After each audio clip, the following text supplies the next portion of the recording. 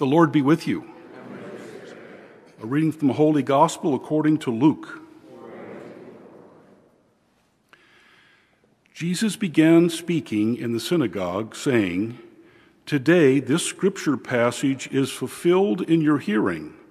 And all spoke highly of him, and were amazed at the gracious words that came from his mouth. They also asked, "Isn't this the son of Joseph?"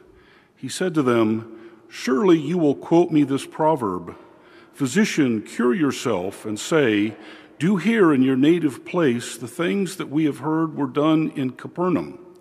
And he said, 'Amen, I say to you, no prophet is accepted in his own native place. Indeed, I tell you, there were many widows in Israel in the days of Elijah, when the sky was closed for 3.5 years, and a severe famine spread over the entire land. It was to none of these that Elijah was sent, but only a widow in Zarephath in the land of Sidon. Again, there were many lepers in Israel during the time of Elisha the prophet, yet not one of them was cleansed, but only Naaman the Syrian. When the people in the synagogue heard this, they were filled with fury. They rose up, drove him out of town, and led him to the brow of a hill on which their town had been built, to hurl him down headlong. But Jesus passed through the midst of them and went away. The Gospel of the Lord. Praise to you, Lord.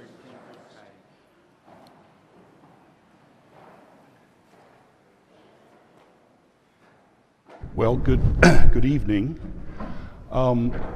The gospel reading, sometimes I think about this when I'm preaching. When Jesus wasn't accepted in his native place, I think about Jim Mullen, who was sitting over in the fourth aisle over here for 25 years, and especially on Saturday night, because that's when we came. But that's not the message for tonight. I love this reading from Luke. This is the beginning of the Galilean ministry. And we've missed a little bit of what needs to be described to set this up. We read that Jesus said, "Today this scripture passage is fulfilled in your hearing," but it's really what happens before that that really has the deep meaning that I want to really focus on. So Jesus is in a synagogue, and he's handed a scroll of Isaiah. And he opens the scroll, and he finds a specific place in Isaiah, and he reads the scripture that he's going to read. He reads, "The Spirit of the Lord is upon me, because he has anointed me to bring glad tidings to the poor. He has sent me to proclaim liberty to captives and recovery of sight to the blind, to let the oppressed go free, and to proclaim a year acceptable to the Lord."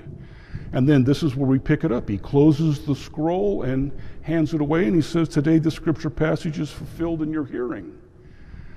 Now, it was generally common to read 3 verses, and Jesus stopped right in the middle.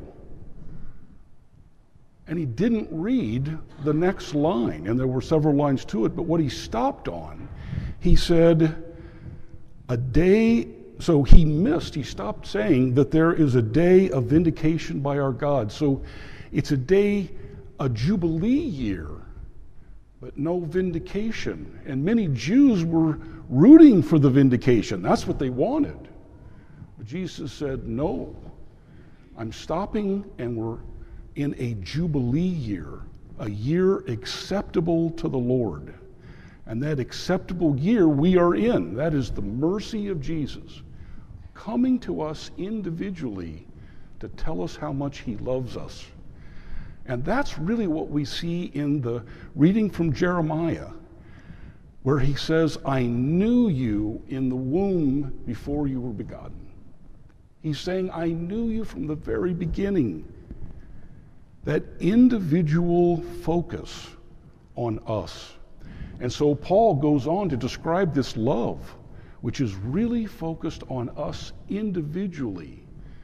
Sometimes we take for granted that this love is for humanity. It's for us individually. God made a plan where Jesus did all of this for each of us individually. If we were the only ones created, he would have done everything that's in the scriptures for us individually. There's an Ignatian reflection that really portrays this very well, and I want you to think about this in your own life individually, having a conversation with Jesus about the cross.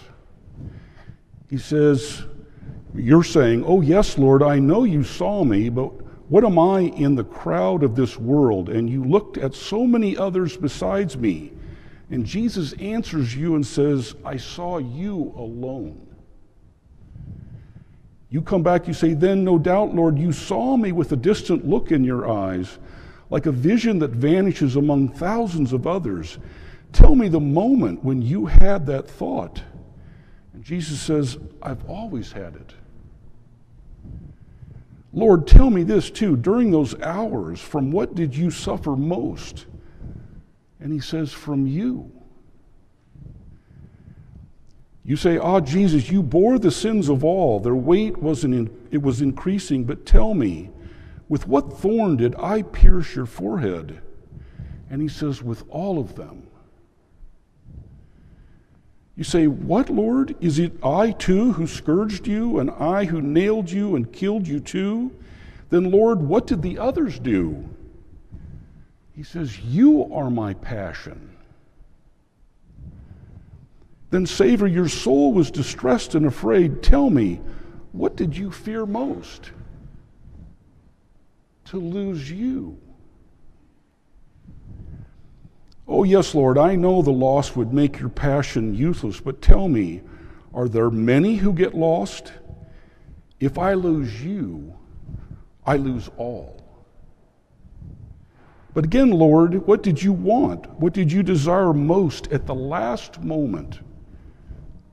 And he says, "To save you. You were dying for all humankind, and you thirsted to save them all. When you wanted all people so ardently, could one alone quench your thirst?" He says, "I thirst for you." "Lord, how mysterious this is. How is it that I alone, if I am lost, make your passion useless? And if I am saved, I take from you all regret for having suffered. But what share did the others bring to your victory?" And he says, "You are my victory. You alone are my victory." Jesus knew and he called us by name. We know that in John.